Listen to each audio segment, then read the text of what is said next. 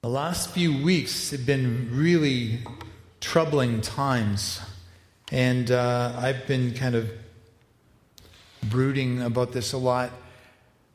So I thought for the next few weeks, before I leave, I wanted to talk about join the revolution. Going, what? What is he talking about now? Now that I've got your attention. But it's a revolution of love and kindness. It's the revolution that Jesus invites us to join. There's been a lot of talk recently about racial strife, especially in the United States for the last few days. And as Canadians, we dare not be smug and say, "Oh, I'm so glad I don't live there. Those people." We've got our own issues. We're just too polite to address them, and we keep them all under the rug. We've got our stuff, if we're honest. And I thought about rewriting that song this morning that we sang, I surrender all my stuff. That's kind of what we're singing as we sing that song. Lord, I surrender all my stuff that I carry along. So keeping that in mind, I hope that we have tender hearts to listen to what Holy Spirit has to say to us through God's words. Any talk of reconciliation is not going to happen from demonstrations and counter-demonstrations. I watched just a few minutes of the demonstrators clashing at Charlottesville, and I thought, what chaos, what possible good can come out of anger versus anger? Now, it's good to express your opinion publicly. That's great, and to do it in a way that does not physically damage other people. But hate versus hate just does not get us anywhere. And so what are we to make of all of this? As Christians, we need a firm foundation for any conversation we have around reconciliation, or else sooner or later we'll give up and be discouraged and become cynical, or it'll quickly devolve into hate, one side or the other. It's not going to work. So this morning, I want to, before we talk any more about reconciliation, I want to establish a good foundation for it. So, in your pew Bibles today, I need your help. Can someone tell me what page 2 Corinthians chapter 5, verse 1? Everybody grab a Bible, okay? It should be in front of you. You're going to need to follow with me, okay? Because we're going old school here today. 884? Who said that? Who said 884? Oh, okay, thank you. Helen, free coffee next week, okay? 10 o'clock? Meet you here, all right? I'll buy the coffee. I might even be making it. We'll see. Thank you very much. Page 884. We're going to start in 2 Corinthians chapter 5. And I'm going to read what I've got here. I'm going to read through, just make a couple of comments on it, because I want it to establish a baseline for thinking about reconciliation. And there's going to be several news flashes I'm going to put up on the screen as we read through this chapter together. Okay? For we know that when this earthly tent we live in is taken down, that is, when we die and leave this earthly body, we will have a house in heaven, an eternal body made for us by God himself and not by human hands. We grow weary in our present bodies and long to put on our heavenly bodies like new clothing. For we will put on heavenly bodies. We will not be spirits without bodies. While we live in these earthly bodies, we groan and sigh. But it's not that we want to die and be rid of these bodies that clothe us. Rather, we want to put on the new bodies so that these dying bodies will be swallowed up by life. God himself has prepared this for us, and as a guarantee, he has given us his Holy Spirit. Newsflash number 1. Life is short. Pay attention to the eternal. So often we get caught up in current things and our present life. We lose perspective on what's really important. And it's good to take care of our physical bodies, the one we start out with. That's good stewardship, and the Bible teaches that. But there's a lot more to life than this, right? A lot more to the life to come. And how we spend our time here on earth really determines what's going to happen afterwards. So it's very important. But Paul is saying life is short. He compares our bodies to tents. Who's done any camping this summer? Yeah? Okay, tents are meant to be portable and temporary structures, right? And so that's why Paul compares us to a tent. So life is short, pay attention to the eternal. Let's continue. So we're always confident, even though we know that as long as we live in these bodies, we are not at home with the Lord. For we live by believing and not by seeing. We live by faith, not by sight, another version of the Bible says. Yes, we're fully confident, and we'd rather be away from these earthly bodies, for then we'll be at home with the Lord. So, whether we're here in this body or away from this body, our goal is to please Him. That's our bottom line in life, is to please God. For we must all stand before Christ to be judged. We will each receive whatever we deserve for the good or evil we have done in this earthly body. Newsflash number 2. Nobody gets away with anything. That could be good news or bad news, but I'll let you sort that out between you and God. But nobody gets away with anything. Jesus holds us all responsible for how we live in this earthly body. Let's continue. Because we understand our fearful responsibility to the Lord, we work hard to persuade others. God knows we're sincere, and I hope you know this too. Are we commending ourselves to you again? No, we're giving you a reason to be proud of us, so that you can answer those who brag about having a spectacular ministry rather than having a sincere heart. If it seems we're crazy, it's to bring glory to God. And if we are in our right minds, well, it's for your benefit. Either way, Christ's love controls us. Since we believe that Christ died for all, we also believe that we have all died to our old life. He died for everyone, so that those who receive His new life will no longer live for themselves. Instead, they will live for Christ, who died and was raised for them. Newsflash number 3. Everything we do is in response to Jesus' love for us. You can evaluate your motivations for being a Christian, and they're good to check in with those. But I think the motivation that will keep us going the longest and the farthest and most meaningful is that Christ's love compels us. It just squeezes us in. When you realize, not just singing, but when we realize in our spirit how much Jesus loves us and how much it cost Him to die for a rebellious humanity and embrace us in spite of ourselves, we want to say, yeah, I surrender all my stuff to you and follow Him. Christ's love compels me, Paul says. It doesn't give me an option. Not that I'm forced to. It's just a response out of gratitude and a grateful heart. So everything we do is in response to Jesus' love for us. Pretty basic stuff, but it gets better. Let's keep going. So, we've stopped evaluating others from a human point of view. Now, we should just land there for a minute. We've stopped evaluating other people from a human point of view. At one time, we thought of Christ merely from a human point of view. How differently we know Him now. So at one time, Paul and all his cronies said, that Jesus, he's a nut bar. He's a religious flake, and we've got to stomp this out. And then Jesus reveals Himself to Paul. He realizes that He's the King of Kings. He's got to turn his life over to Him. And then all of a sudden that changes Paul's perspective on other human beings as well. And he starts looking at people from a different perspective. And for many of us, this is a process that has to continue to happen as we look at other people. We don't judge them on the outside. We see them as people that Jesus loves and dies for and wants to be in a relationship with. That's how we regard other people. That's what Paul means. From now on, we don't just look at people from a worldly point of view. So some of those demonstrators you see on YouTube, whatever side of the fence they're on, we don't just look at them as opposition or people who aren't even human. We see them the way Jesus sees them. That's the transformation that needs to happen in our hearts when we no longer look at people from a worldly point of view. So we look at people differently.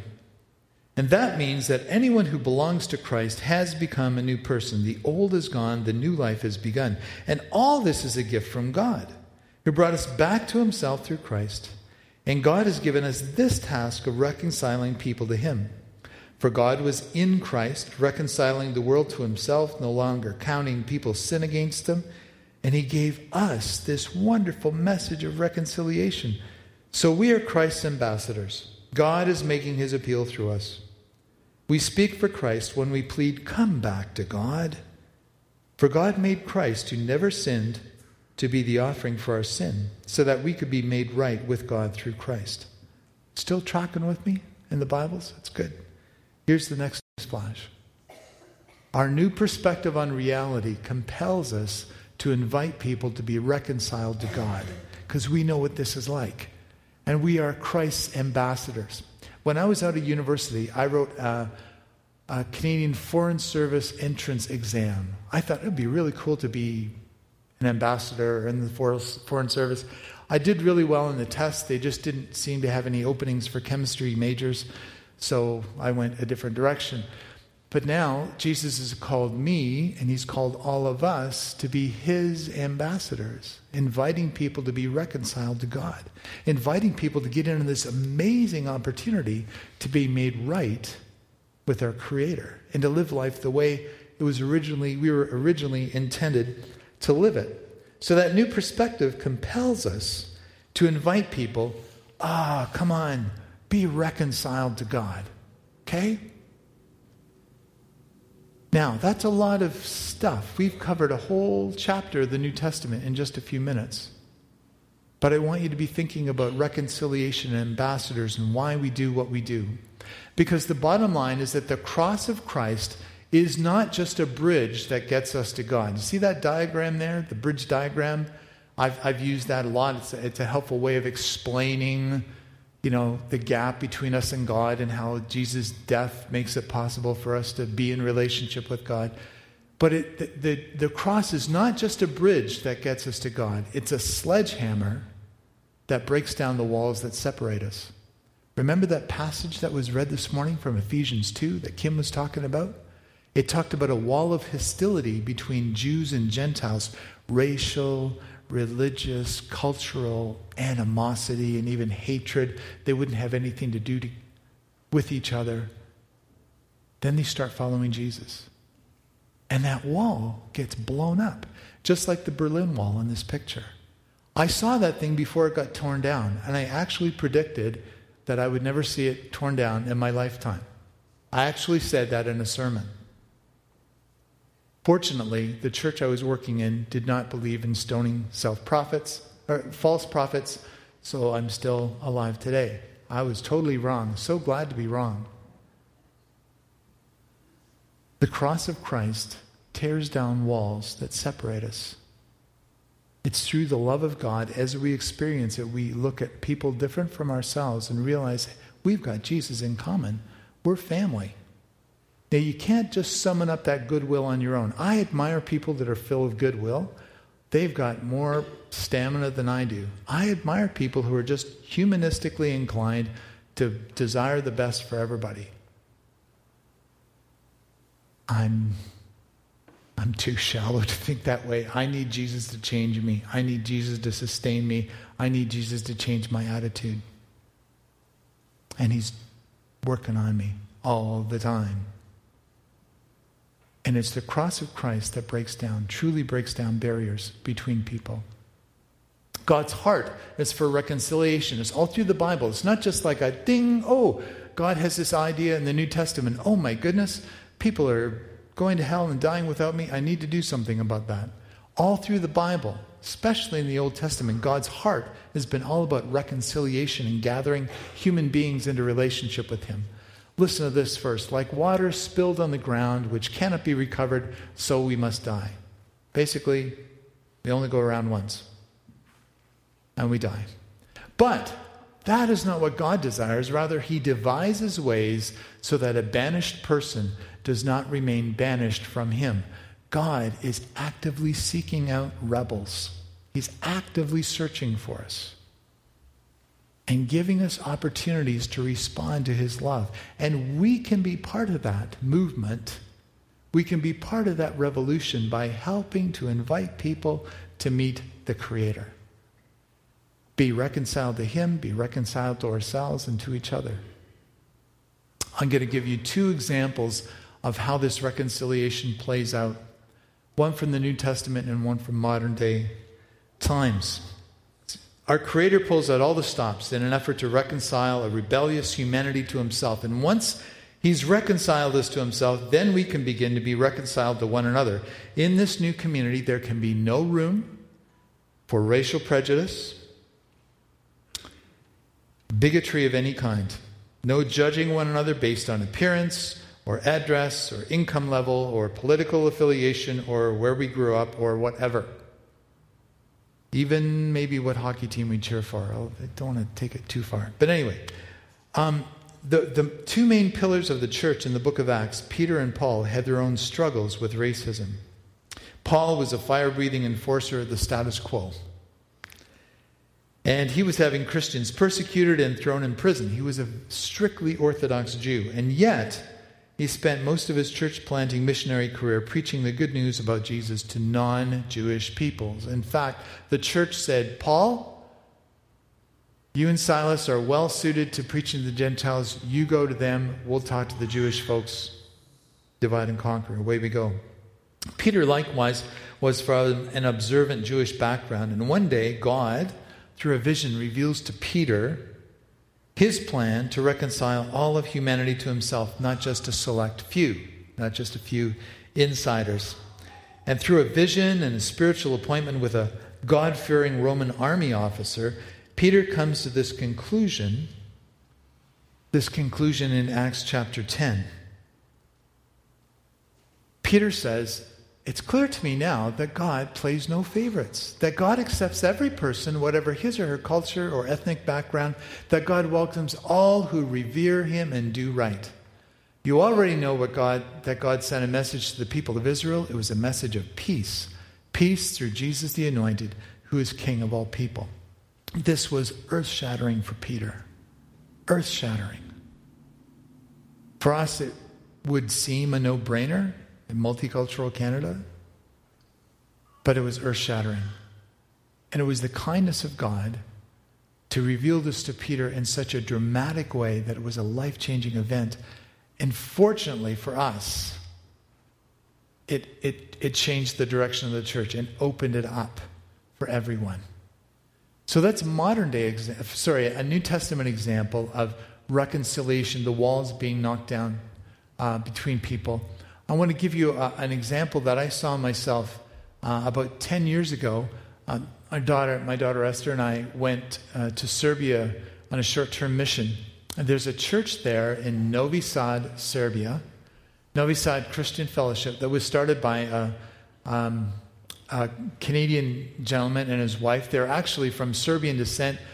They went to school and were working in Ontario. God called them for a very comfortable job back to Novi Sad, back to Serbia, to plant a church there.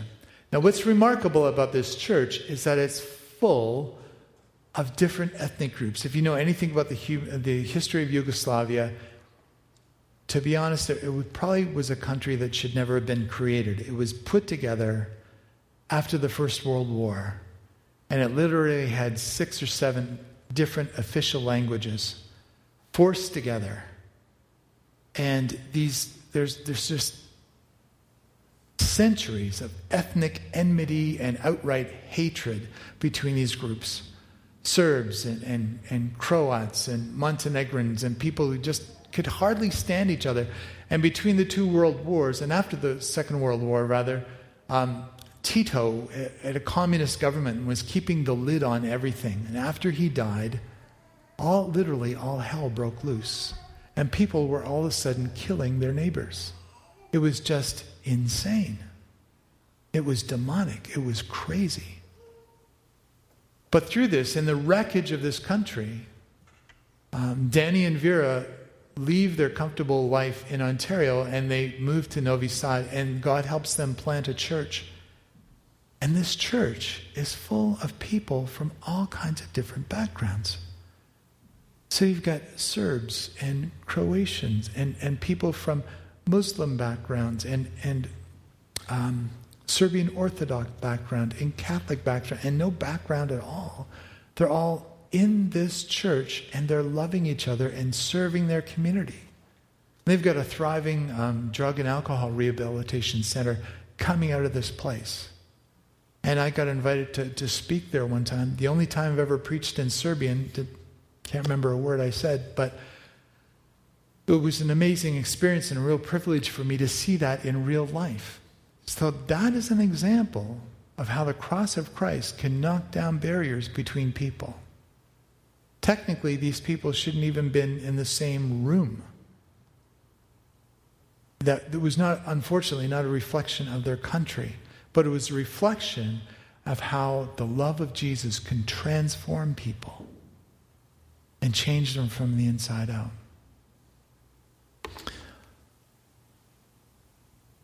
So the cross of Christ isn't just a bridge that gets us to God. It's a sledgehammer that breaks down walls that separate us. This is a quote from Rich Philotis in New Life Church. If any of you did the Emotionally Healthy Spirituality course, he's one of the pastors at that church. So what do we do now? This could be a feel-good talk. Wow, I'm glad something good's going on in Serbia. That's good. Good story. Inspiring. What do we do with this now? As I said, as Canadians, we face these same tensions. If we're honest, we do. Just one practical note, I'd encourage you to go on Steve Bell's website.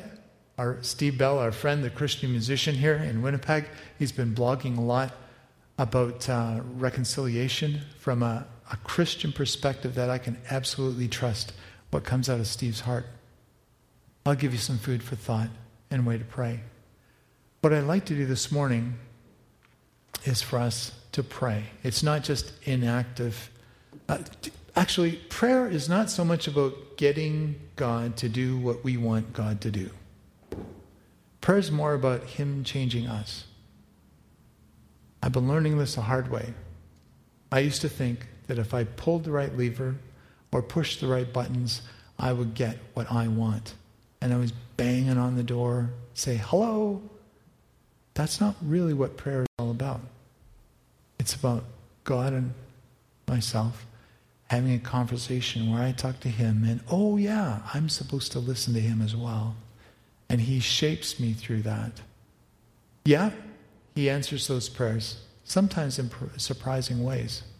Often He's more concerned about shaping me than shaping my circumstances. But that's all right. It's probably for the best anyway, because He's a lot smarter than I am. So what do we do now? To clasp hands in prayer is the beginning of an uprising against the disorder of the world. Karl Barth. I think he was referring to the Lord's Prayer. We say, Lord, thy will be done on heaven as it is on earth. Right? God, whatever God wants to happen in heaven happens, right? Because He's God. So we pray, Lord, we want to cooperate with you. Thy will be done on earth as it is in heaven, right? And as we pray that, He reminds us, oh yeah, God's invited me to be part of this kingdom reconciliation thing. I guess I need to look for opportunities to express that and allow God to change my heart and change my attitude, and what could that look like? I'm going to invite you to join me in a prayer that was written by this gentleman, Rich Viotis, for his church in New York City, and just offered up online for churches across North America as we struggle with all this ethnic, racial rivalry and hatred that's popping up. It's really ugly. And how do we respond intelligently and passionately as Christians? So I'm going to invite you to pray along with me. It's kind of a call and response thing, so I will read part of it, and then you can respond together. Okay? Lord Jesus, your kingdom is good news for a world caught in racial hostility. We ask that you would give us grace for the deep challenges facing our country. Oh Lord, only you can make all things new. Lord, we confess our anger, our deep sadness, and our collective sense of weakness to see this world healed through our own strength. Oh Lord, only you can make all things new. Lord, we honestly confess that our country has a long history of racial oppression, that racism has been a strategy of evil powers and principalities. Oh Lord, only you can make all things new. Lord, we confess that the gospel is good news for the oppressed and the oppressor. Both are raised up. Both are liberated, but in different ways. The oppressed are raised up from the harsh burden of inferiority, and the oppressor from the destructive illusion of superiority. O Lord, only you can make all things new. Lord, we confess that the gospel is your power to form a new people, not identified by dominance and superiority, but by unity in the Spirit. O Lord, only you can make all things new. Lord, we ask that you would help us name our part in this country's story of racial oppression and hostility, whether we have sinned against others by seeing them as inferior, or whether we've been silent in the face of evil. Forgive us of our sin. O Lord, only you can make all things new. Lord, we pray for our enemies, for those who have allowed satanic powers to work through them. Grant them deliverance through your mighty power. O Lord, only you can make all things new. Lord, we ask that you would form us to be peacemakers. May we be people who speak the truth in love as we work for a reconciled world. O Lord, only you can make all things new. Lord, we commit our lives to you, believing that you are working in the world in spite of destructive powers and principalities. Bring healing to those who are hurt, bring peace to those who are anxious, and love to those who are fearful. We wait for you, O Lord. Make haste to help us. O Lord, only you can make all things new. Amen.